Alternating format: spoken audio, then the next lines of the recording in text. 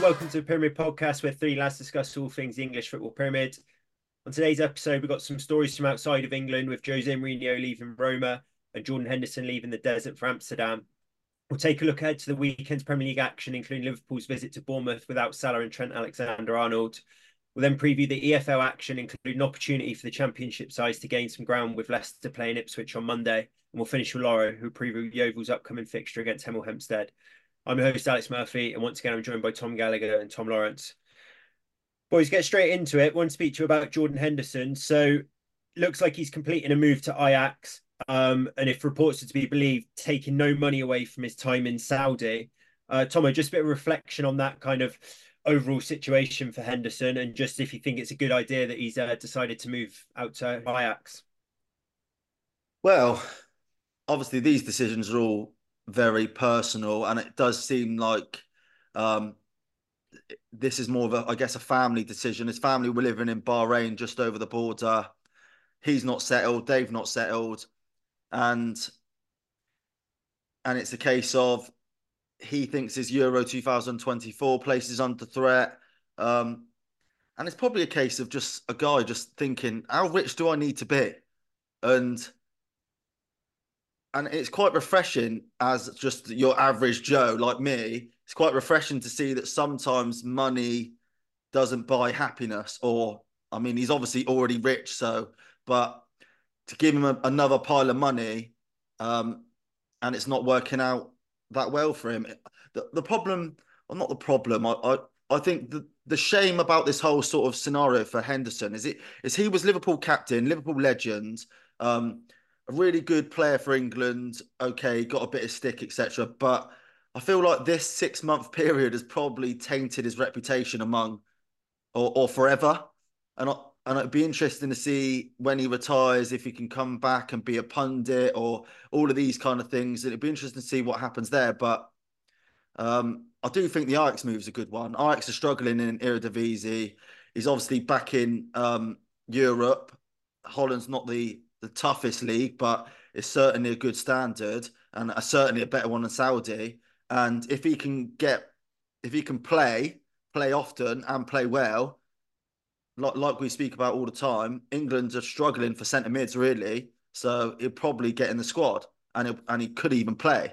So an interesting move. And on top of that, it makes it more interesting that you've got reports that the likes of Benzema and Firmino are already looking to come back as well. So it's interesting to see how the sort of Saudi league goes forward with players like that already wanting to leave. Yeah, absolute disaster from Jordan Henderson. Obviously, in the summer, although he said it wasn't, it was just a purely financially based move. And the problem with that is Jordan Henderson is someone that sort of forged a reputation for himself as being like a decent guy. And he's gone against a lot of this kind of thoughts he'd had on the way of life over in Saudi or over in the Middle East or Far East back when the World Cup was being held there, and then kind of sold out to go himself. The football was never going to be a good level. It was never going to be as fulfilling playing in front of, 4 fans every week rather than 60, 70,000. And obviously the money just hasn't made up for that gap in his life. And like Teagle said, he's now diluted a reputation that was very good before. I think Liverpool fans will still always love him, but the rest of England probably see him as a little bit of a weak-minded man now, where he could have been a leader and set an example, not going if everyone knew he was going to be offered a lot of money to go there and he turned it down. So bit of a disaster. What the best thing about it is the fact that at least if Southgate's going to pick him for England in the summer, as it looks like he's set on doing, he will be playing in the Holland League, which isn't one of the best ones in Europe. But it is a lot better than playing in Saudi Arabia, and maybe he'll still get some competitive enough games to prepare him for the summer. So I do feel a little bit for Jordan Henderson, but at the same time, I think he's got a lot of problems of his own making there. And I think if he had his time again, he'd do a lot of things very differently in the last 6 months. I'm just looking at the Eredivisie table, just as a complete random one. PSV are top, played 17, won 17. Yeah. So that's a Farmers League, if ever you've seen one. They've got 51 points, and Feyenoord are next on 39. Ajax are down in 5th on 28. I think they were bottom at one stage, so they've obviously had a little bit of a comeback. So good addition for them. Random move. Don't really care about it. Glad he's going to be playing competitive football, and an absolute disaster class from him and whoever's advising him and his family for the last 6 months. Yeah, he's had a shambles really. The biggest thing I think is no problem with going over there and doing what's best for your family. But when he did that interview with the Athletic and he basically outlined the fact that he wanted to grow the game and it was an exciting opportunity and a new exciting league and all of that, and he was like, I've never made a decision based on money. And it's like, so if you're going to treat everyone like we're stupid, then we're gonna respond in kind. And Yeah. if he just come out and said, and I'm sure there must be something in his contract in the Saudi league to say you can't just say you're coming for the money. But if he just said something along those lines, then we would have all gone, look, like it's a family decision. He's securing the wealth of his his kids. Do you know what I mean? Everyone would take that in good faith. When he comes out and says he wants to grow the game in Saudi, it's like, fuck off, Jordan. Do you know what I mean? Do you not think that sort of is transferred across other sports though? Like Live Golf, hasn't it? Everyone who's signed up there, they're like, oh, they've sold their soul. Like Saudi got X, Y, and Z human right issues. You're basically going for the money. I think a lot of boxing there's now, isn't it? Most of the big fights are now over in Saudi. More future plans for big boxing events to be happening there. So it's kind of across all sports. Like if Jordan Henderson and you say, oh, if he was just came out and was honest, we'd all have been like, fair enough. Do you really think that would be the case if he came out and said, "Look, I'm going for the money"? Everyone would be like, "Oh, okay, fair enough." Yeah. No, not everyone, and that's because um, of his previous stance and allyship with the LGBTQ community. I kind of have a bit of sympathy with him in that regard. What does that community want him to do? Never put his head above the parapet and never support them, just in the off chance that he goes and works for in a country that obviously have horrific human rights to that community. I It's think they expect him to hold to his word. You yeah, can't stick your but head above the parapet and then just have no substance, say all the right things, but then I, do the I just complete opposite. I agree. I just think in today's society, I know we're getting a little bit deep here, but I do think we lack a lot of tolerance. And just because he's gone over to Saudi Arabia doesn't mean he's against that community. It just means that he wants to earn a bit of money for a couple of years and then come back. It's still like he's still obviously a good bloke. I think what the difference is if it was just a regular player who wasn't like an ambassador for that community went over there, no one would be like, oh, he is suddenly against the LGBT community. It's the fact that he's come out and openly been a big sort of advocate of the community, wearing the sort of rainbow armband, being Yeah. like an ambassador for them, to then go and do it. But They're like, can I you're a just sellout now. yeah, I look, listen, I do get their point of view as well. The issue I'm kind of finding with it is everyone's slagging off Jordan Henderson for doing this, then surely it will put off loads of footballers who potentially wanted to support that community, and now they'll be like, well, obviously, if I do something wrong in the eyes of that community in a couple of years' time, then I'll get absolutely slated for it, and it will ruin my brand even further. So all of these footballers who potentially could support these causes. Maybe Now they're just No, going to no. keep their mouth shut. You either support it or you don't. So you can't not support something just in case if an opportunity comes up for you, you want to revert in the future. No, but If that's that the case, but then you shouldn't be supporting it in the first but place. my Do you know what I point mean? is just because you're going over to Saudi Arabia doesn't mean don't support it still. Yeah, but that's not what people are saying. There's more to it than just supporting it. You have to have substance and make some sort of stand against it. Otherwise, what's the point in saying it in the first place? Do you Yeah, know if what I you're mean? going to Oh, come I out don't and be agree an with anything over ambassador there, of but it. in the meantime, I'll take all the money that's being created over there and I'll profit from it myself. But I don't feel good about it. Yeah, Do you know it's what I mean? I agree, it's hypocritical. I just think we should be a bit more tolerant to his decision because it was obviously to do with the money and securing his family's wealth for decades to come. But listen, he's changed his mind. Family comes first. They're unhappy, and to be fair to him, I think he's deferred 4 million in wages, so he's actually paying money out of his own pocket to go to Ajax. I don't think there's a massive problem with Jordan Henderson. He's going to get a bit of stick and then it will die down a little bit. And he might have diluted a little bit of a legacy that he created for himself in terms of reputation. It's not a massive deal. Like Murph asked a minute ago, do you think everyone would genuinely be okay if he said, look, I'm going over there for the money? Well, I think Jordan Henderson's slightly different because, like you said, he's a bit of a leadership figure. But like in the boxing, Eddie Hearn says, we'll go to Saudi because we'll get paid 4 times more than we will at Wembley. And everyone accepts it. And they're like, yeah, fair enough. If you're going in there to fight for your life, you should get paid as much money as possible.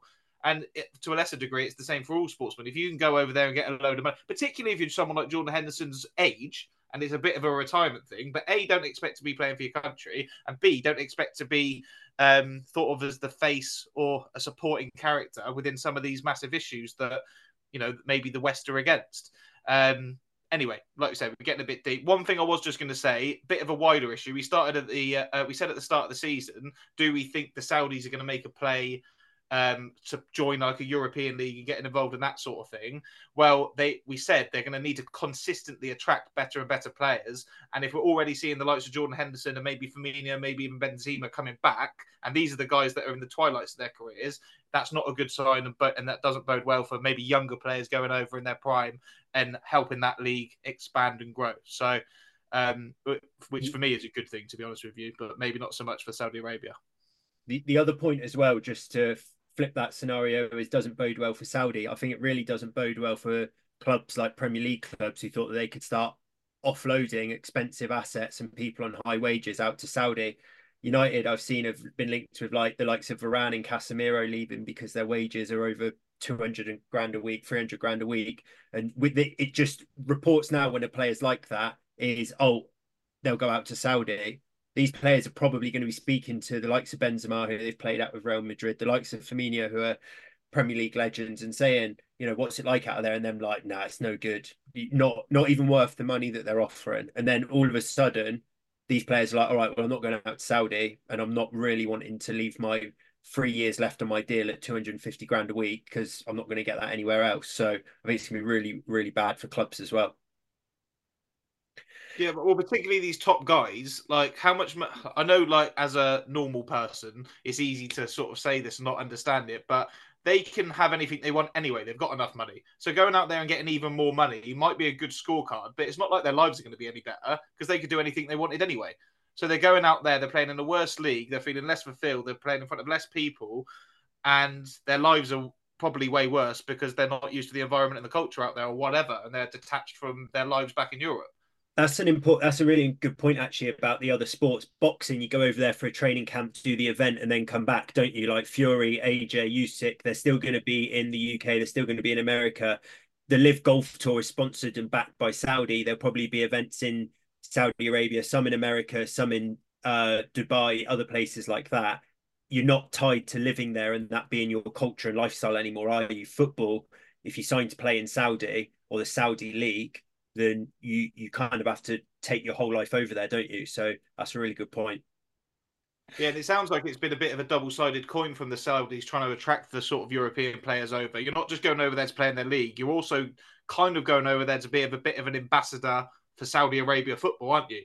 And trying to be a bit of a trailblazer for other people to come. But there's a lot of kind of pressure and a lot of weight on these players that are going over there. And maybe, and obviously they're getting paid very well for it. But like you said, maybe they're just thinking, nah, not even for the money, this ain't worth it.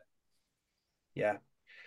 Boys, we'll move on. So move on from Jordan Henderson, move on to Jose Mourinho. So after 2.5 years at Roma, he's now left his job as manager there. Took them to the Europa Conference League. I think he's the first manager to now win the Champions League, Conference League and Europa League. He took them to the Europa League final, albeit lost on penalties. I've seen that apparently he got Roma fans sort of fell back in love with the side. The Stadio Olimpico has not been full for a couple of decades. They're now kind of getting consistently 50,000 fans, but not enough for the hierarchy of Roma who've parted ways for him. What next for Jose then, Lawro? And more importantly, where next for Jose?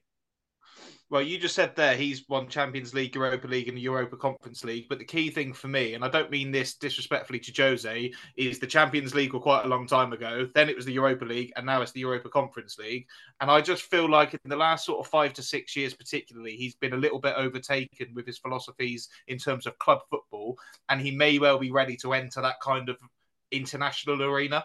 And I think he still presents like a really good figurehead character for a football team, but maybe not with the sort of nuances and intricacies of football that's becoming more and more complicated and more sort of on the grass coach based over the last few years. So I'd absolutely love to see Jose Mourinho make a charge at the Euros or make a charge at the World Cup, whether that's with Portugal or whether that's with a country foreign to him. And look, let's whisper it quietly. I think a lot of us expect Southgate to leave one way or the other after the European Championships in the summer. Could he be the next England manager? And I'll stick my neck on the line here and saying I'd absolutely love to see him represent the Three Lions.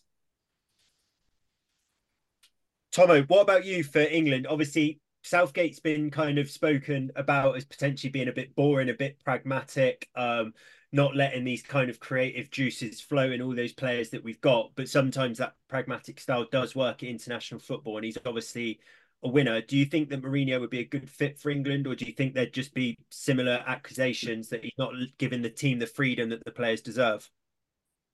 No, I think he'd be a perfect fit for England and a perfect fit for international football. I think over the last 15, 20 years, we've seen examples after example of teams being successful at international tournaments, and they're being pragmatic and they're being counter-attacking and they're picking their moments and they're being solid.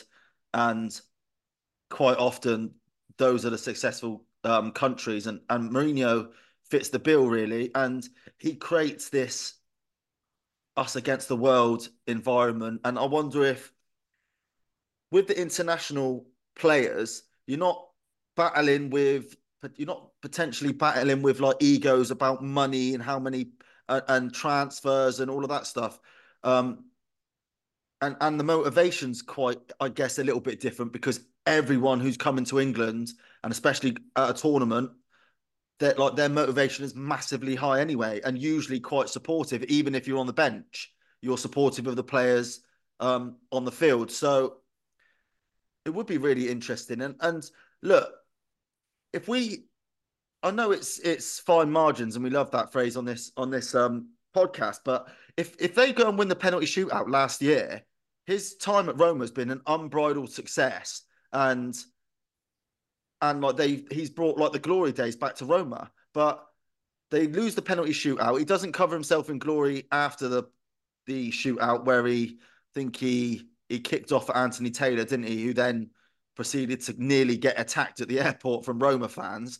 And then this season they've been crap, but like third season Mourinho is sort of, it's a tale that we all know, and it happens at every single club. The thing I'm a little bit not worried about as such, but I kind of, if he doesn't go to international, I do think, and he has admitted this in an interview, that he will manage in Saudi Arabia one day. And he seems like the perfect time for him, if he was to continue his club career, to go over to Saudi, because he would be one of the highest paid coaches in the world still. And to be honest, no one really gives a shit about the Saudi League anyway. So even if he fails there, he could probably go into the England job or potentially another international job.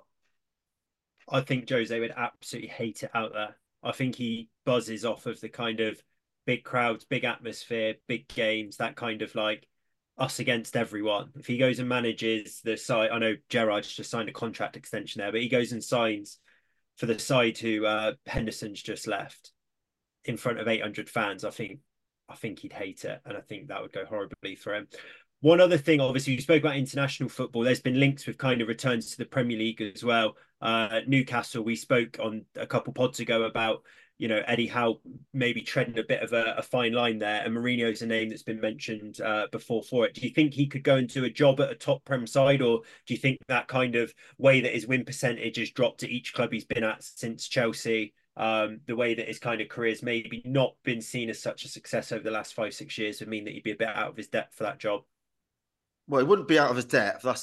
That's probably a poor turn of phrase because it's Jose Mourinho. But I do get what you're saying.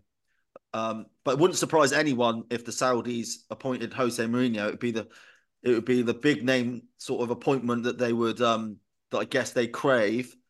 I just think his level has dropped below where Newcastle want to go, and they're better off getting the next Jose Mourinho as opposed to Mourinho himself. Yeah, I agree. I think there's two types of top manager. There's like a progressive manager that's going to take you on to sort of new levels, and then you've got the sort of safe pair of hands, which I know is underselling Jose a little bit, but I think he'd come in and do a fine job somewhere. But I'm not sure he's going to take Newcastle to the next level and win a Premier League with them. And I don't want to just see him fizzle out as a club manager because he is a legend of the game and he's brilliant to listen to. He needs to go into that international arena. And another thing, just one more on Jose to England, and that aspect is that one accusation leveled against England for a lot of certainly in my lifetime, the last sort of 20, 25 years, is we've had many talented teams, but we've lacked like that ruthless winner's edge to us. And Jose Mourinho is a winner. Yeah. And that's the sort of thing that he does implement in his players. Whatever we're talking about tactically, or however he interacts with the media, etc., he doesn't accept anything other than a team of winners. And if he can add that into the three lions, then that could be a recipe for success. And I know we're very close, and I know Gareth Southgate's hit the post with the penalty shootout in the last Euros, and we're unlucky against France, and we're all hoping we're going to win the Euros this summer. But Jose Mourinho will add that to whatever international setup he goes into, and I think it will really suit him. So, Jose, don't go to Saudi Arabia. You can do that after if you want. You can do that in another 10 years. They'll still pay you loads of money. Let's not do the Premier League thing again. You've already had, 3 clubs now. You've had loads across Europe. Your win percentage is dropping. Let's try something new and reinvigorate the Special One 2.0, and let's see you have some success again and lift some silverware. My only concern would go back to that kind of cultural bit. He sort of fell out with Dele Alli, fell out with Paul Pogba. There were comments about like Luke Shaw and stuff like that, who's obviously part of the England squad. I just wonder if there'd be a couple of like players that you'd see as like enigmas that he'd suddenly fall out with. Like suddenly he's had a massive tear up with Jude Bellingham at a camp, and you're thinking, oh no, Yeah, but I just think he disrupts the apple cart there. Yeah, you are right, but I think if you look at the Paul Pogba example, he's proven right. Dele Alli, okay, he's had his issues off the field. It's well publicised, but in terms of just purely performance levels, he proved right there. And Luke Shaw probably the same as well. So yeah. He called the Dele Alli one early as well, did he? Do you remember the documentary? He calls Dele Alli and he goes, "Look, you're a good player, but you can do so much more, and I'm not seeing it from you." And then look what's happened in the last 3 years. I know he's had his personal struggles and stuff like that. I'm not taking away from that, but if Jose Mourinho, I think he's got a good eye for singling out a player like that. It isn't going to be a Jude Bellingham. We know he's, he'll love Jude Bellingham. He'll absolutely love it. Exactly. Yeah, and he's not looking to shoot himself in the foot, is he? He's trying to get rid of bad eggs, and it's easier to do that in international football because you just send them over and they're not with the camp. And if you listen to his former players, they basically say he's an absolute nightmare if you lose, but if you win, he's happy. And England win 80% of their games. It's just that quarter-final or semi-final or final that we lose. So he'll be happy 99% of the time. Yeah, I don't think that you're going to get this. The very reason that we don't want Southgate in charge, and we know that Southgate's got all the culture, all of the kind of man management, the great atmosphere nailed down. I think his biggest criticism is that he's risk adverse and doesn't play free flowing attacking football. I think you'd get that exactly the same with Jose, with the potential of him disrupting that culture. That would be my concern with it. Boys, we'll move on to another manager under a bit of pressure, Roy Hodgson. So Everton won, Palace 0 in the Cup midweek FA Cup game, and some Palace fans calling up on TalkSport when I was listening last night, basically saying they think his time is now up. His substitutions are rubbish. I think there was one in particular last night that didn't go down well, which was Eze coming off at 1-0 down in the FA Cup. Bit of sympathy from myself for Roy, though, Tomo, in that Eze's obviously a player important to them for survival in the Premier League. We've spoken a bit about them potentially being dragged down into that relegation battle. If he stays on for another 15 minutes, does his hamstring and goes off for 6-7 weeks, and they go on to lose that game 1-0, everyone's going to Roy, why on earth are you risking Eze in a midweek FA Cup game when we're in a relegation battle? Yeah, you're right. But sometimes the discontent from the fans, that's almost like the straw that broke the camel's back, if you will, because it's been growing for a long time now. And sometimes these kinds of discontentment can grow just because of what managers are are available. And if you look at the likes of Steve Cooper and Graham Potter, those two would be absolutely perfect for Crystal Palace because they're up and coming managers. Okay, Potter had a bit of a bad stint at Chelsea, but let's sort of cancel that one off because that's a basket case of a club. But Steve Cooper, in the same regard, up and coming managers can build something there that Crystal Palace have kind of been like. Crystal Palace fans must be like crying out for someone they can get behind and build something with. And they tried it with Patrick Vieira, and it didn't really work in the second season. And you're right. It feels like Hodgson's time has come to an end. He's getting a bit more prickly with the journalists and with the fans, especially. Sometimes that's a sign that things will inevitably change soon. Yeah, I think Crystal Palace are a club that are in a bit of a juxtaposition between being able to go on and progress as a football club, or they could just as easily go the other way. You won't be surprised to hear they're 14th in the league. I think they've been there for the last 10 years. And we just mentioned about Jose Mourinho and the types of manager that Newcastle are going to be looking to get. You're right. Steve Cooper and Potter represent that progressive coach that could maybe take Crystal Palace onto a new level. And Roy Hodgson is someone that in my opinion, is treading water with Crystal Palace, and they're just trying to keep in the Premier League and keep the same every season and not upset the apple cart too much. But what happens when you tread water for too long is you run out of energy and you sink. And it just feels for Crystal Palace like it's getting closer and closer and closer to them being in real trouble, which I don't think they're in yet, but I do think now or soon is the time to act. Because if they bring in Steve Cooper or Graham Potter, if those two are gettable, I definitely think Steve Cooper would be for them, then I can guarantee that Crystal Palace won't go down. But if you stay with Roy, and the longer you stay with him and let the crowd and the atmosphere and the negativity build up, the further they're going to be looking over their shoulders, I think. And the three that came up last season are in the bottom three at the moment, but I think it's looking more increasingly likely one of them might do something, particularly Luton are putting in some good performances, and someone needs to drop in. And could that be Crystal Palace? Not if they bring in a decent manager, but it could be if they stay with Roy. Just on their league form, obviously the FA Cup lost to Everton, drew 0-0 with them in another boring game a couple of weeks previous, but they beat Brentford 3-1. The game before that, they lost 2-1 at Chelsea, but I think they were good for at least a point there. And before that, they drew with Brighton and drew with Man City. Now I know that we speak about draws a lot as if they're kind of bookended by losses, and it's 2 points dropped, but their form's not that bad. We're picking up a point against Man City at the Etihad and beating Brentford. Obviously, they've got a hard one away at Arsenal, but next up they got Sheffield United at home. So I just think Roy could potentially be afforded a bit more time, 5 points away from the relegation zone. I just don't think now's the right time to strike for Palace on that. Nah, it's not. It's not about whether Roy needs more time. I bet most Palace fans think that they'll still stay up if Roy stays.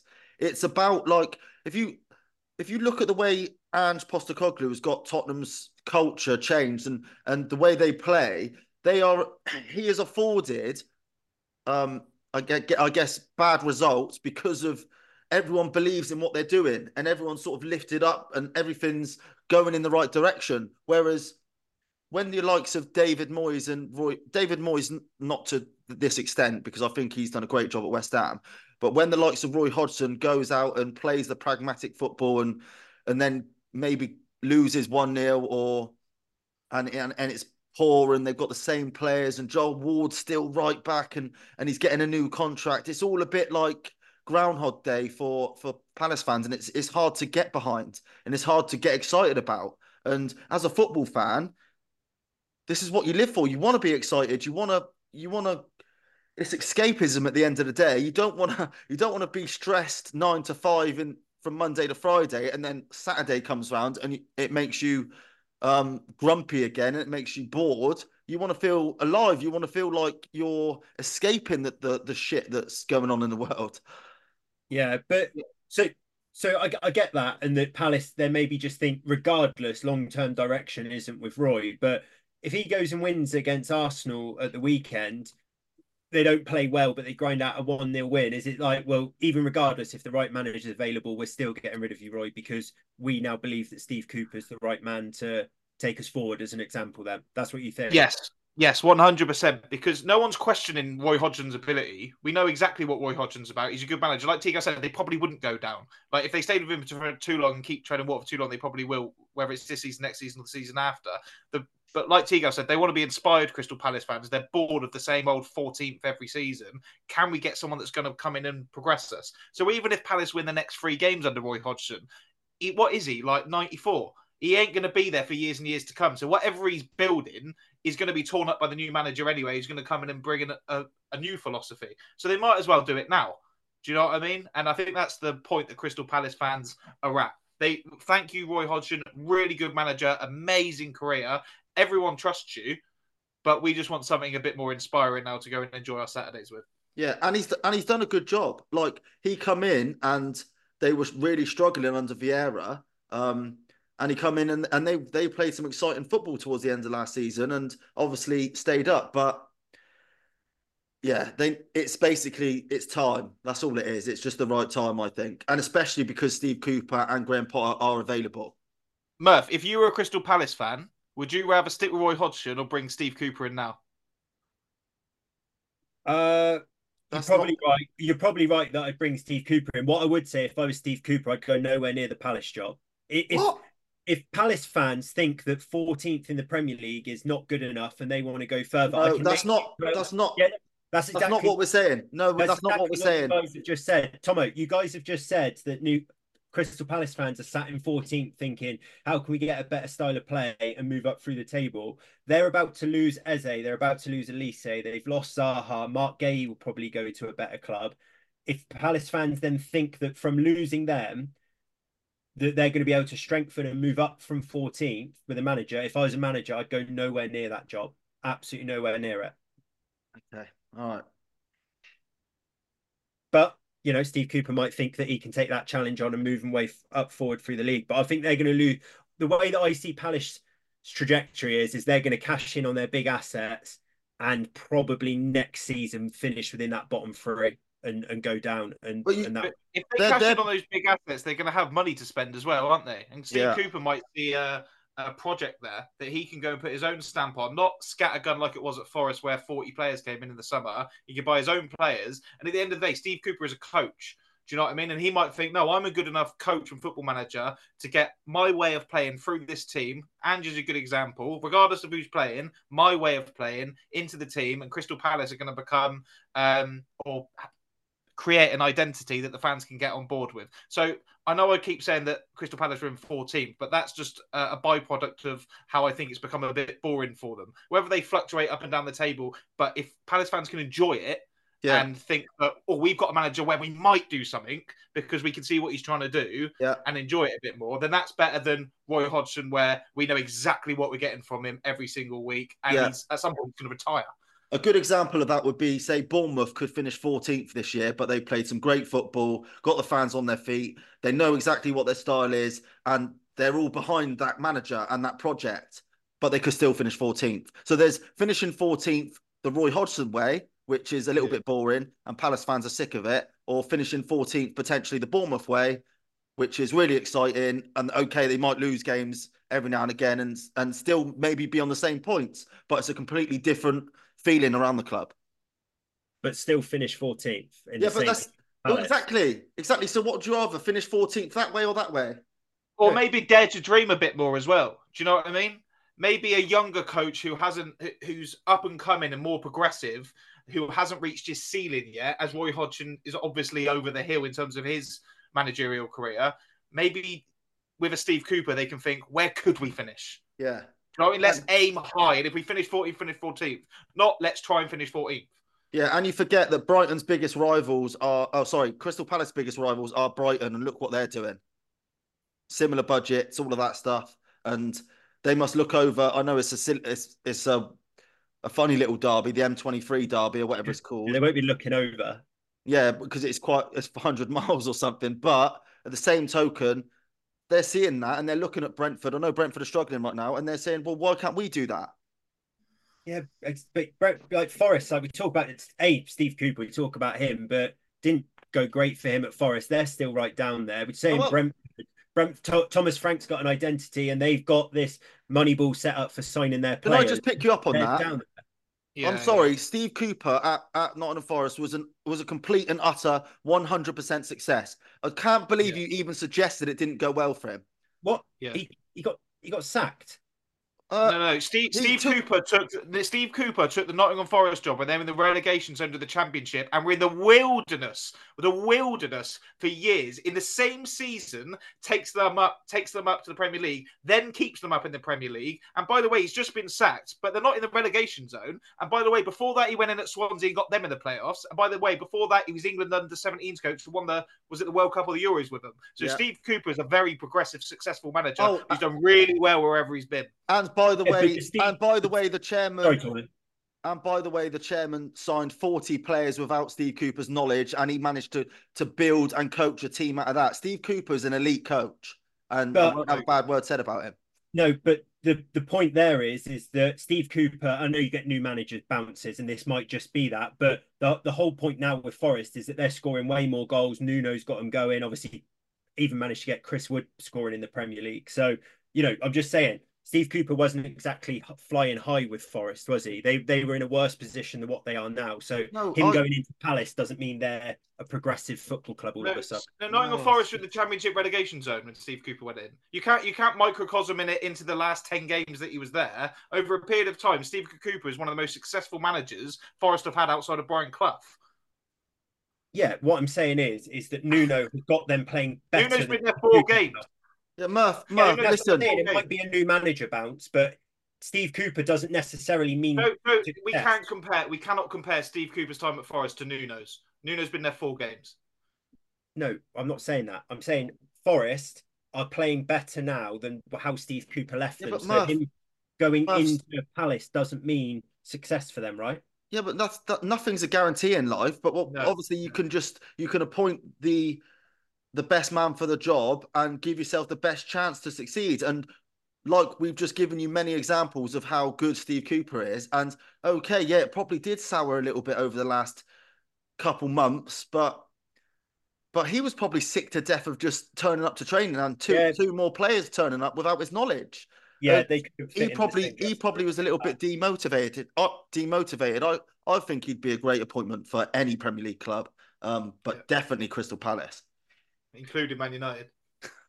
Well, you say about Graham Potter, he's being linked with United and Newcastle, and you've put him down there with Crystal Palace as well. So it'd be interesting to see what he does. But boys, we'll move on to a couple of the FA Cup results. So Newport obviously beat Eastleigh. They've got Man United in round 4, so absolutely massive result for them. Also, United's first trip to Rodney Parade, I believe. So it must be one of the few teams Man United haven't played in a competitive fixture. And then a big win for Bristol City as well, who upset West Ham. And again, some West Ham's phoning into the radio shows and saying about David Moyes' style of play, probably not the same as Roy Hodgson because of their European success last year and their league position, but another case maybe of the fans wanting a bit of change there for a different style of football. Look ahead to the Premier League fixtures for the weekend. So Bournemouth versus Liverpool, probably the standout fixture. Most would probably tip Liverpool to be red hot favourites for that. But without Salah and Trent there, Lawro, do you think that A, that gives Bournemouth a better chance, and B, what do you think of their chances? Well, it definitely gives them a better chance. Look, I've apologised to Anjoli Iraola before on this because I didn't see what has happened coming at the start of the season. And they're a club that are on the up, aren't they? And they're playing some good football, and I think they're not far away from getting into the top half. So they've definitely got a much better chance without some of Liverpool's key players. But you still expect Liverpool's players that they've got to be able to take care of Bournemouth. And one thing we can say about Liverpool this season is they've taken care of business. It's not always been pretty. Sometimes it has been, but a lot of the times they've had poor first halves. They've gone 1-0 down, but they've shown a lot of character to come back. They show quality to score goals and win games, and they're top of the Premier League. So I'm not going to go against Liverpool in many fixtures this season. Bournemouth are a good side, but Liverpool are a better one. Tom, I agree with that. I think Liverpool get all 3 there. Yeah, probably. Yeah, like for all the reasons Lawro said. The only thing to add, I guess, was this fixture last year, Bournemouth did win 1-0. Just something to add. And Solanke's in the form of his life. And like you just said, Trent and Salah, they're a big reason why Liverpool have won so many games this season. So probably a little bit tighter than most people expect, but you just can't rule out Liverpool this season. Even if they go 1-0 down, you think they've got it in them. to come back. So yeah, I'm not gonna go against Lawro's prediction there. For some reason, I got in my head that Liverpool have struggled a few times at the Vitality. I think there was a game here where Nathan Ake scored when he was there. I think that was against Liverpool. Is that? So I'm just having a look at the head-to-heads there, and Bournemouth have won only one since 2016. But in that 2016 game, they won 4-3. So I wonder if that was the Ake game. it might have been that one, yeah. And I think it was Liverpool, but yeah. I mean, if it's only one in two since 2016, then Liverpool be favourites there. But yeah, I just think with Salah and Trent out and say Solanke in the form that he is, maybe a potential game that the likes of City and Arsenal are looking at for a slip up for Liverpool. On Arsenal, we've obviously just spoke about Roy Hodgson there and discontent at Palace. Arsenal obviously not been in the best of form themselves. Tomo, Arteta and Hodgson probably both need the win there, but with Arsenal at home, they'll be banking on 3 points there. Absolutely, yeah. I always think it's difficult to predict 12:30 on a Saturday games. I don't know why. It just feels like it may be just too early for the players, and maybe it's not going to be a great game. But I do predict that Arsenal will win. Just on Arsenal, obviously Ivan Toney's back this weekend, and we spoke a lot about them needing a striker. The one, if Karim Benzema does want to leave Saudi Arabia, I think him on loan at Arsenal makes complete sense because he would just come in, doesn't have to play all the games. He's clearly not the Karim Benzema of a couple of years ago when he won the Ballon d'Or, but he would add so much experience to that lineup, and he's an elite finisher, an absolute elite finisher. So he'd be perfect for them if he was available. Well, I think part of that is that he might be trying to make himself available by refusing to return back to training and things like that. But if you sign Benzema on loan, what's his wages, do we reckon, with some of the figures that are muted being out there? Let's say 500 grand a week. The club that he's at, who don't want him to go, and he's basically taking a stand and saying, I'm not training, if they did agree to let him go, might be like, we got to cover his wages. And then can Arsenal then build that into their structure and their financial fair play and their accounting to get a £500,000 a week striker in for 6 months? So be interesting to see if anyone can afford that Benzema move if he is available. Just spoke on Ivan Toney there. So Brentford versus Forest. Lawro, obviously return of Ivan Toney. I thought his interview was a little bit weird. He did this week where he's basically said that he wants to go on and compete for major trophies. If a club can afford him in January, great. If not, he's going to be looking in the summer. Thought that was a bit weird. But do you think with where they are in the table, they're kind of be banking on Toney getting some goals to keep them up this year? Yeah, definitely. They're where they are in the table because they've had their best player taken away from them, aren't they? He's the one that scored. What, he scored 20 Premier League goals last season. You take that out of any team and don't replace it, or replace it with someone like Keane Lewis Potter or whoever the lad is up front, or Neil Maupay, whoever fills it, Neil Maupay or whatever. It's a complete drop off, isn't it? So yeah, absolutely, that's a big game, isn't it? Brentford versus Forest, both of them are at the wrong end of the table, and both of them are looking over their shoulders. So on one hand, it's great to see Ivan Toney back for Brentford, and I'm sure all the fans will be happy that he's probably going to stay till the end of the season if that's what is being touted. But very quickly, they need to get down to business. He needs to start scoring goals, and they need to start winning games because they are in a little bit of a precarious position, Brentford, albeit for some reason I just trust the fact that they'll get out of it. And obviously, their best player coming back should help that. So, big game for both clubs, but Brentford at home, you feel it's a bit of a bigger one for them, and hopefully, for their sake, Ivan Toney can be straight back into the goals. yeah, and disclaimer: he's my captain in FPL this week because I'm all over the narrative and the script where he's just going to bag a hat trick. Just wait for him to get sent off now. But another thing to add to that fixture is Forest got taken to extra time last night against Blackpool, and it was a really good game. And obviously Brentford, they played Wolves the night before, so they'll have an extra day's rest. And even Toney, he's a massive boost. The only thing I would say about that interview, I think it's a shame really because Brentford have stuck by him this whole time and backed him basically through this whole betting scandal, I guess. And for him to then, before he's even kicked a ball this season, come out and say that, even though we all kind of know it anyway, it's almost it doesn't really need to be said. And I think it was a bit of a shame before he's kicked the ball. If he goes and scores a hat-trick, then they won't care, will they? Yeah, I mean they've stood by him, right? But he's their best player and most valuable asset. If it was one of the youth team players, they might have sort of banished him and not been supported of him and maybe gone on to release him or whatever. This is a guy who's going to potentially be somewhere in the region, if the figures to be believed, 80 to 100 million pound asset for them. And maybe Ivan Toney thinks that he's getting priced out of a move for some big clubs by that. And sometimes players do interviews like that, don't they, just to kind of force the club's hand a bit. But I agree. I'm not sure he's got the best character in the world if he's doing things like that after Brentford have stood by him. Just quickly on him as well. He's going to turn 28 in March. I can't. Yeah. I know he's not a striker that relies on your pace anyway. But I can't believe any club would pay 100 million for a 28-year-old.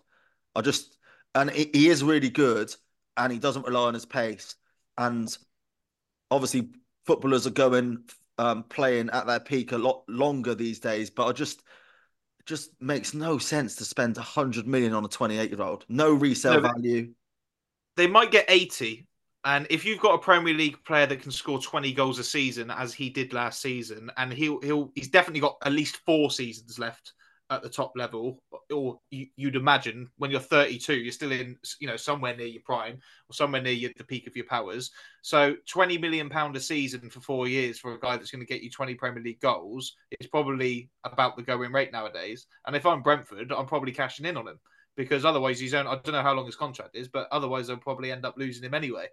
And the other thing about him being nearly 28 is you wouldn't begrudge him a move. I mean, this is a guy that's worked his way up through the Football League, at your Shrewsburys and your Scunthorpes and your Wigans and your Peterboroughs, your Brentfords into the Championship, getting promoted to the Premiership. He deserves a big move, I think. And you're right, it is a shame to see that kind of side of his demeanour come out in maybe a little bit disrespectfully in the interviews. But he is a player that's got a little bit of an edge, and maybe that's what makes him a bit of more of a special player than some others. So, look, Ivan Toney's going to move at some point or another anyway, so it doesn't really matter what he comes out and says. And I think Brentford will be quite happy to cash in on him, but I think probably near the 80 mark rather than 100 million.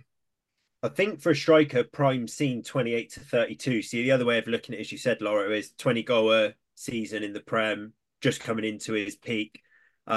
English player as well, which always bodes well for Prem signings. Done it in the Prem when sometimes other people come from other leagues and the Prem proves a step too far for him. So, and also clubs now, it's what it's worth to them. In January, Ivan Toney's worth £100 million to Brentford because it could put them into a massive relegation scrap. Whereas if they wait to the summer and maybe got 70, 80 and he's banged the goals in to keep them up, then, that was worth it for them. The other thing on the age one is that I think in this country, we're too quick to write off players because they're near 30 or in their 30s. And Tommy touched on it then. He said that, I know Toney doesn't rely on his pace. Well, a player that does rely on his pace is Jamie Vardy, right? And he scored 100 Premier League goals after the age of 30. So let's not write players off just because they're in their 30s. Look at Karim Benzema. Look at Olivier Giroud. Into their mid to late 30s, still performing at the very highest level, winning Ballon d'Ors. So if a player's good enough and he's hungry enough and keeps himself in good enough condition, they can go right on into their 30s. And then all of a sudden, 27, 28 looks quite young.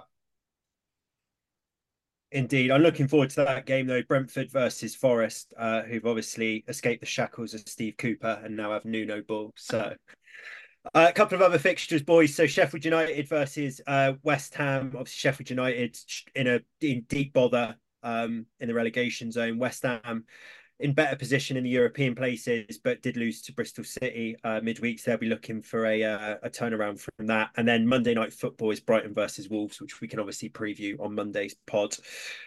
Move on to the Championship, boys. Again, another Monday Night Football, Leicester versus Ipswich, which is obviously first versus second, but an opportunity for some of the other sides playing earlier in the weekend to gain a little bit of ground. And Lawro, come to you first. Sunday, Leeds versus Preston. And I think you owe Preston one, don't you, from the return fixture a couple months ago?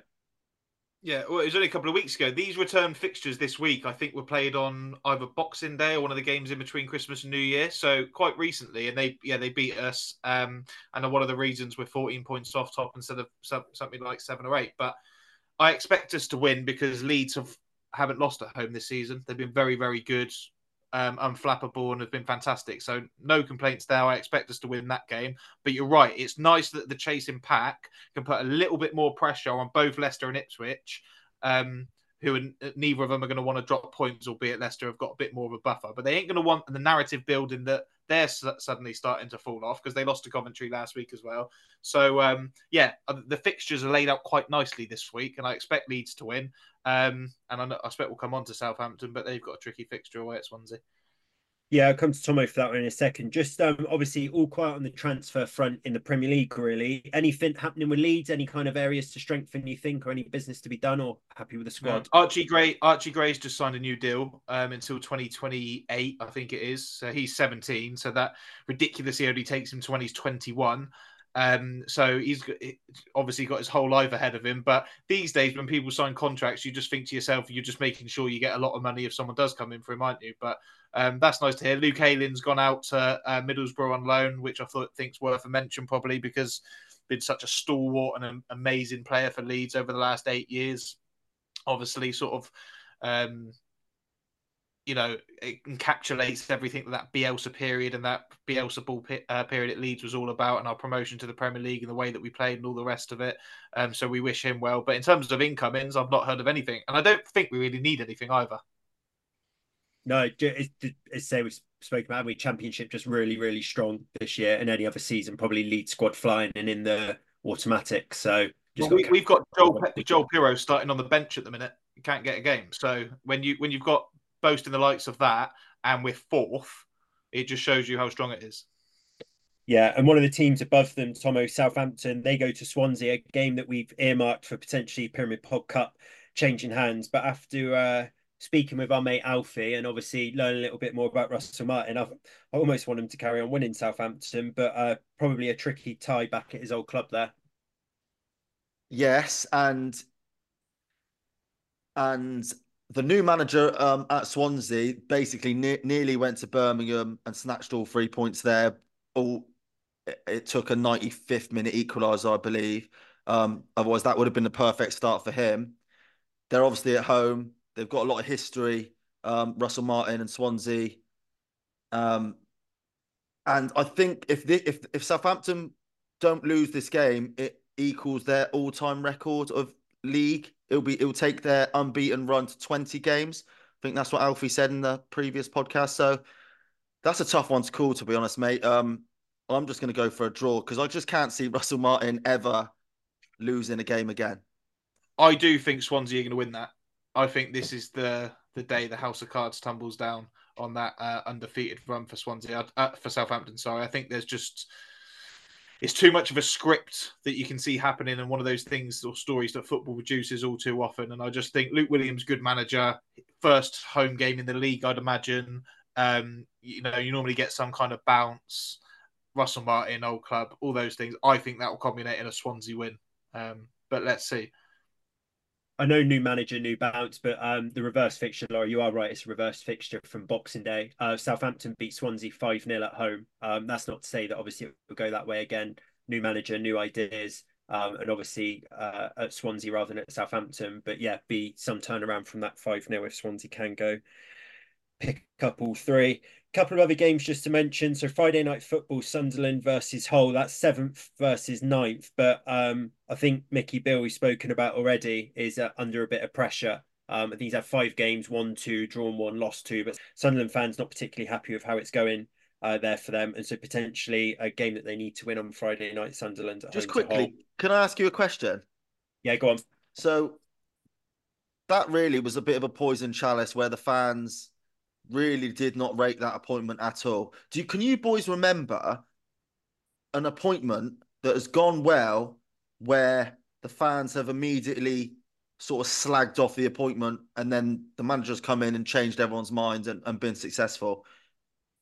I doubt the Bournemouth fans were particularly buzzing about the guy who came in there. And we spoke about that was going to be a disaster because was that replacing Gary O'Neill, who'd done a good job? And so Bournemouth fans were like, well, hang on, no, I'm not sure about that. And Forest fans, they didn't want Steve Cooper to go. Nuno's flying. Yeah, but that's not. You can't call that a success. I think that's more fans' anger at the sacking rather than the appointment, isn't it? in those two cases. Maybe Eddie Howe a little bit. Probably Newcastle fans weren't overly inspired by that. Do you know what I mean? They've been taken over by the Saudis, and their appointment is the Bournemouth sacked manager. Yeah, I'm just more talking about because they probably were a little bit underwhelmed, but it wasn't as vitriolic or negative that it has been for Mick Beale I wonder from the what get-go. Obviously Lawro will have more insight from Leeds, but I wonder what the fans' initial thoughts were on all three relegated sides managers coming in. Like, would Leicester fans have been happy with Maresca? Would Southampton fans have been happy with Russell Martin? Were Leeds fans buzzing with Farke coming in? I wonder if one of those clubs would be a shout that maybe weren't happy with that appointment, and they're all doing really well. Definitely not to the level of Mick Beale. I know what you're talking about, Tigo, and I can't think of one off the top of my head, but I will endeavour to think of one for the rest of this show. But yeah, it looks like if not must win, certainly a result that would get the fans off his back a little bit. Friday night football against Hull. And then just the other teams up there, West Brom go to Norwich, who have hit a bit of form, and Coventry go to Sheffield Wednesday.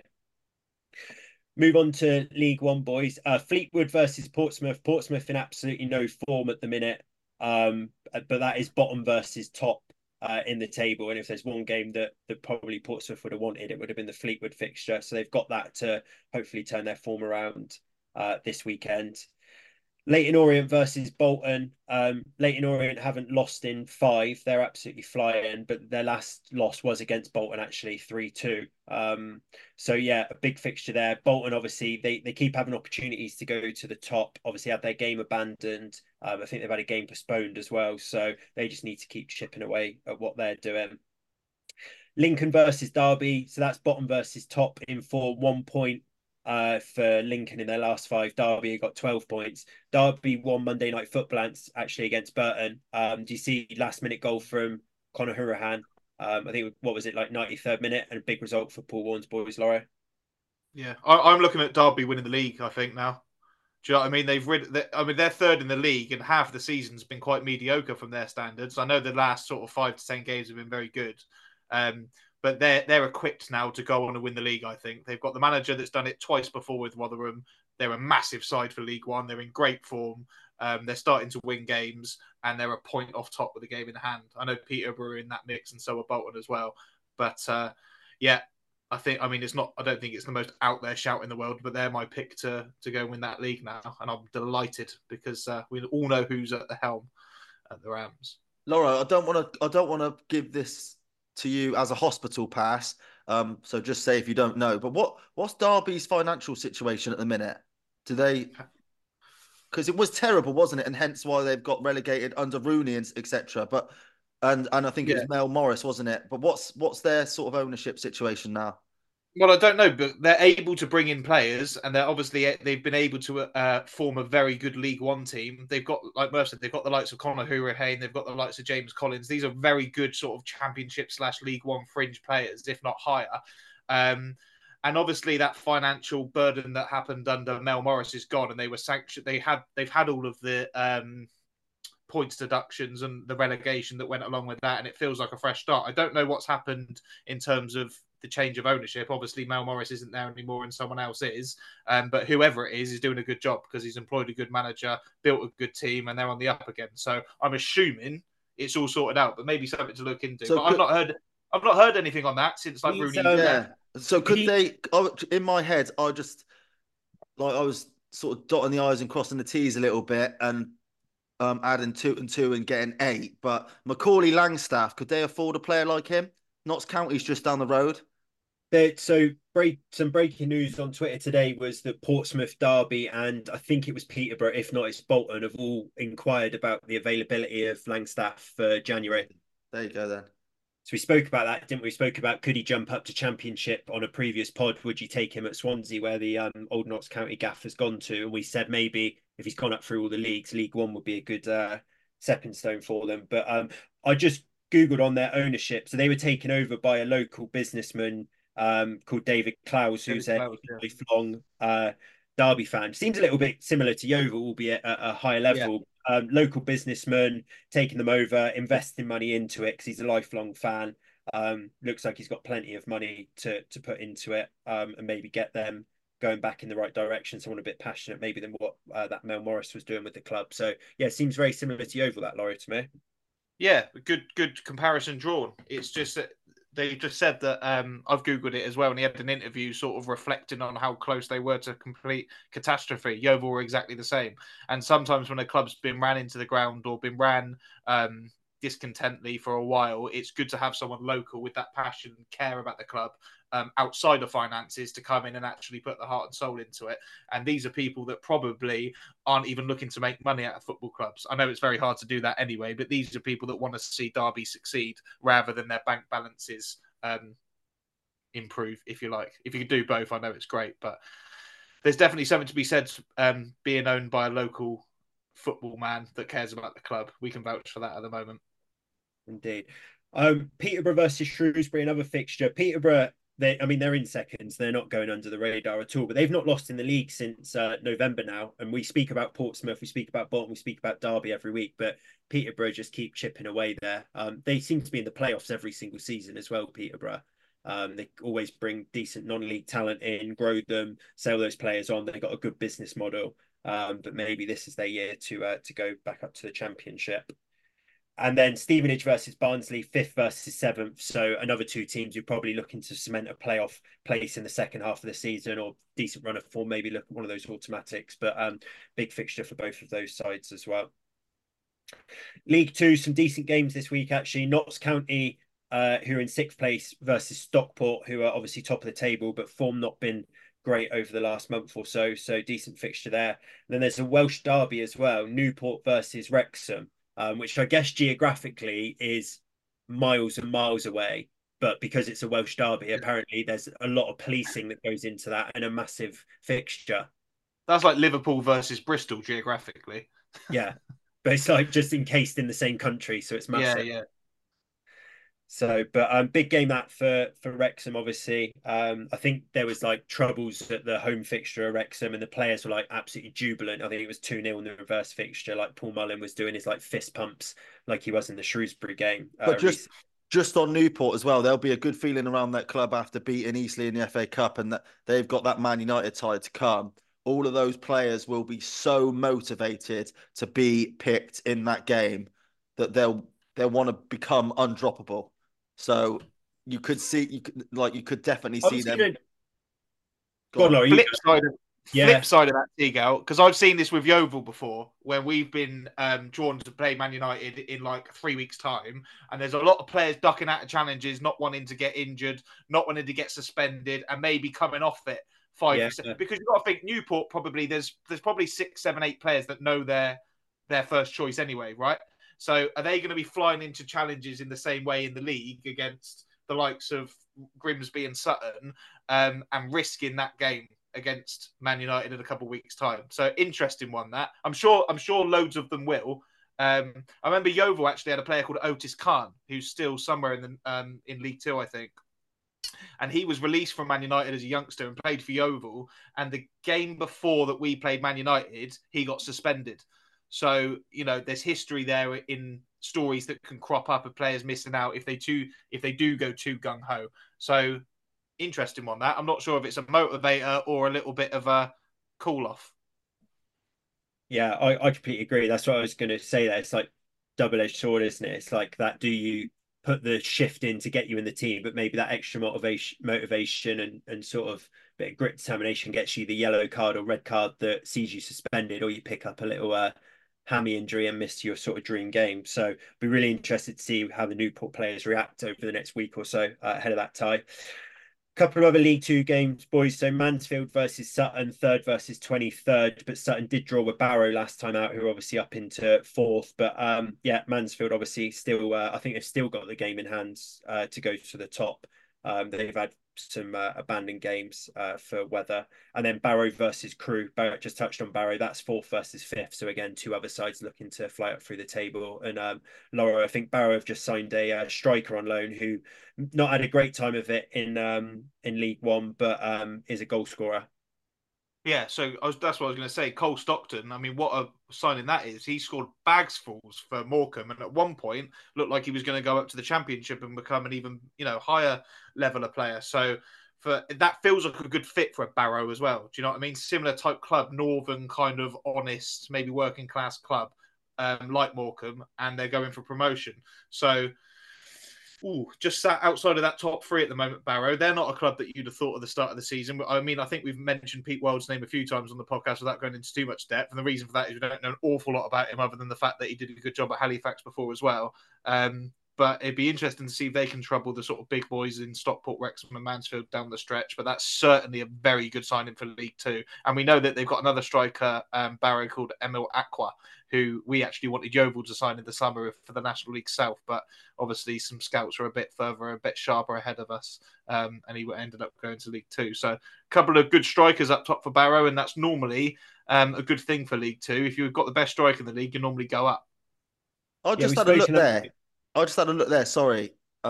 He scored 38 goals in his last 2 seasons, Cole Stockton. 29. What's the reason why they've loaned him out? Is he not in the team anymore at Burton? I think he had a couple injuries and so has never really got going there. Right, okay. But 38 goals in his last 2 seasons. He's not like you say, he's an absolute bagsman, obviously.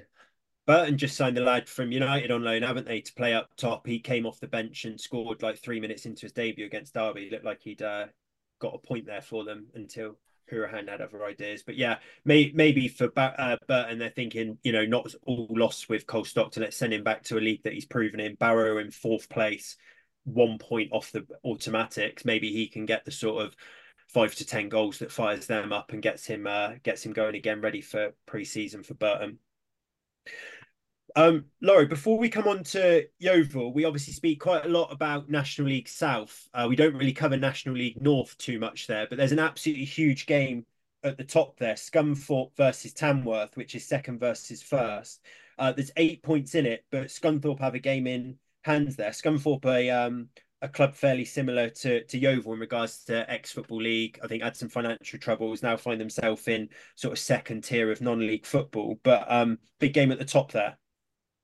Huge, and fair play to Tamworth, because I keep a very close eye on that, because I've got a start of the season accumulator of league winners, which involves Scunthorpe, and they're the only ones looking like they might let it down at the moment. And every week Tamworth win. And you think about Yeovil in the National League South, we had that 14-game winning run. We haven't lost at home all season. We pretty much win every week, and they've got more points than us. Tamworth, who are obviously our sort of opposite number in National League North. Obviously a modest club with a manager that I don't think's had any, I can't remember his name, but I don't think he's had any experience before. This is his first job. And beating the likes of Scunthorpe, who I know have had a little bit of trouble, but they're out the other side of it now. They spent a lot of money in the summer for that league, a la Yeovil. And to be 8 points clear at this stage, having played a game more, I think that's absolutely commendable. But yeah, huge game. And as much as I've just blown smoke up the backs of Tamworth, I really need Scunthorpe to win it. Yeah, I think that 8 point gap, if Scunthorpe can win that and then win their game in hand, suddenly it's down to 2 points, right? And it's like, we're coming for you. It's one more slip up and we're back top. Other way, yeah, and points. Yeah, and I've been speaking to another mate who's got the same bet on. We're not gambling addicts at all, but we've been keeping a close eye on Tamworth, because we were thinking they might lose some good players now, because if they're top of the league, they must have a couple of really good players that maybe EFL clubs have had a look on. And today, Walsall signed a lad called Jamie Jealous, who I've never seen play, don't know anything about him, but he's a centre mid playing for Tamworth, who are top of the league, and he's gone up 2 leagues. So you'd imagine he must be one of their best players. So for everyone other than Tamworth in that league, obviously that's good news. Yeah, indeed. We'll move on to Yeovil then, Lawro. Hemel Hempstead at home. Am I right in saying this was the first game of the new reign in National League South away from home, and we lost 1-0? Yeah, we did. And I don't make excuses for Yeovil losing if they don't deserve them. But that is the worst pitch I've ever seen. There's been we've played on a few artificial pitches this year. That was the worst by a mile. It wasn't even green. It was like white and black. Horrible game. One of those games that's either 0-0 or decided by a moment of quality or a moment of madness. This one was a moment of madness. Our keeper had a short pass back, tried to blast it up the field, hit their strike on the back and rolled into the net, and we lost 1-0. We also had a disallowed goal in that game, which wasn't offside. So anyway, the reverse fixture this weekend, and hopefully we'll get some revenge on Hemel Hempstead. I think when we played them as well in the first game of the season, the man of the match that day was a lad called Montel that 2 weeks earlier was in the Love Island Villa, and only got kicked out a week before the final. So that at one point it wasn't looking very good for Yeovil when all those things were lining up. But thankfully, we're 13 points top of the league now. We've actually just signed Sam Pearson today, a little wide forward that we had on loan last season, who was one of the only bright sparks about last season's relegation campaign. We had him for about 2 or 3 months at the start of the season, scored a couple of goals, looked really, really good. And he's just been released from Bristol City's sort of youth setup this week. So we've snapped him up to the end of the season. And having seen him last season, I think he'll fit in perfectly on one of those wide positions, either side of Noble or Murphy. And, using his pace and his trickery to score yet more goals for an already very, very competent National League side who are only going one way at the moment. 4-0 Yeovil, hopefully, Saturday's my prediction. How is it looking for if they carry on winning? How long till the league's wrapped up, Laura? Is it going to be done sort of March time? Well, the earliest I think we can win it mathematically, in my view, is February the 17th. So if we win every game between, which we could, we've done this before, winning runs. If we win every game between now and February the 17th, we'll be on 80 points. And last season, second place, finished on 80 points. So I haven't done the actual mathematics, but I think we could be as good as done by then. That probably won't happen. We'll probably drop some points. We've got a couple of tricky fixtures in between that. We've still got a Maidstone away. But certainly, I mean, the league finishes in April. So, yeah. It's probably going to be, probably realistically mid to late March if everything keeps going the way it's going. We're really interested to see if Yeovil, because obviously you then start thinking about breaking points records and things like that. If they get it wrapped up really early, whether we see like a drop off in performances and things like that, or whether there'll just be motivation as champions to go out and start smashing records and things like that. So I know it's not completely done yet, but signing of Sam Pearson, the way it's going, looks like it will be done. And then it will be, can you then get that momentum and keep that kind of mindset to keep on winning and hopefully break some records? Well, just one more thing. I listened to another podcast in the week that had the club owner, Martin Hellier, on. And he said, we want to get out of National League South as quickly as possible. Then we want to get out of National League as quickly as possible. And then we'll take stock and try and consolidate in the EFL. And if we go up again, fantastic. But we won't be doing it by chucking the book at it and doing everything too quickly. We'll set some foundations and try and work our way up. But the first part of that was get out of National League South and get out of National League as if they're exactly the same. So as a fan, that excites me, thinking we're going to go up to the National League, A, thinking we're going to get promoted, and B, hopefully throwing enough money at it to sign the players that are going to help us do that. I think we've got a very good sort of nucleus of that now. Maybe only 3 or 4 additions would be needed. The only thing with the National League is it's a very, very, very difficult league to get promoted out of. Obviously, only one team goes up automatically, which is a joke. And then another 6 in the playoffs. So anyway, that's the season ahead. We haven't got promoted at the National League South yet. Hopefully we'll get another step closer to that this Saturday. Indeed. Right, boys, we'll finish as we always do with the Pyramid Pod treble. Unsuccessful again last week, unfortunately, but like Southampton's run, everything's got to come to an end some point. Let's make it this week. Tomo, have you had time to make your selection? I know you don't like me picking on you first. Yeah. And I think this is the biggest banker in the whole of England this weekend. And I was really shocked to know that the odds are 4 to 5. So Gillingham at home against Forest Green.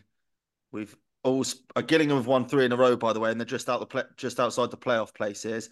And Forest Green, well, we all know what happened last week with Troy Deeney, and I don't think that would have gone down well in the dressing room. And I can't imagine they'll be getting anything but a spanking there. So yeah, Gillingham to win.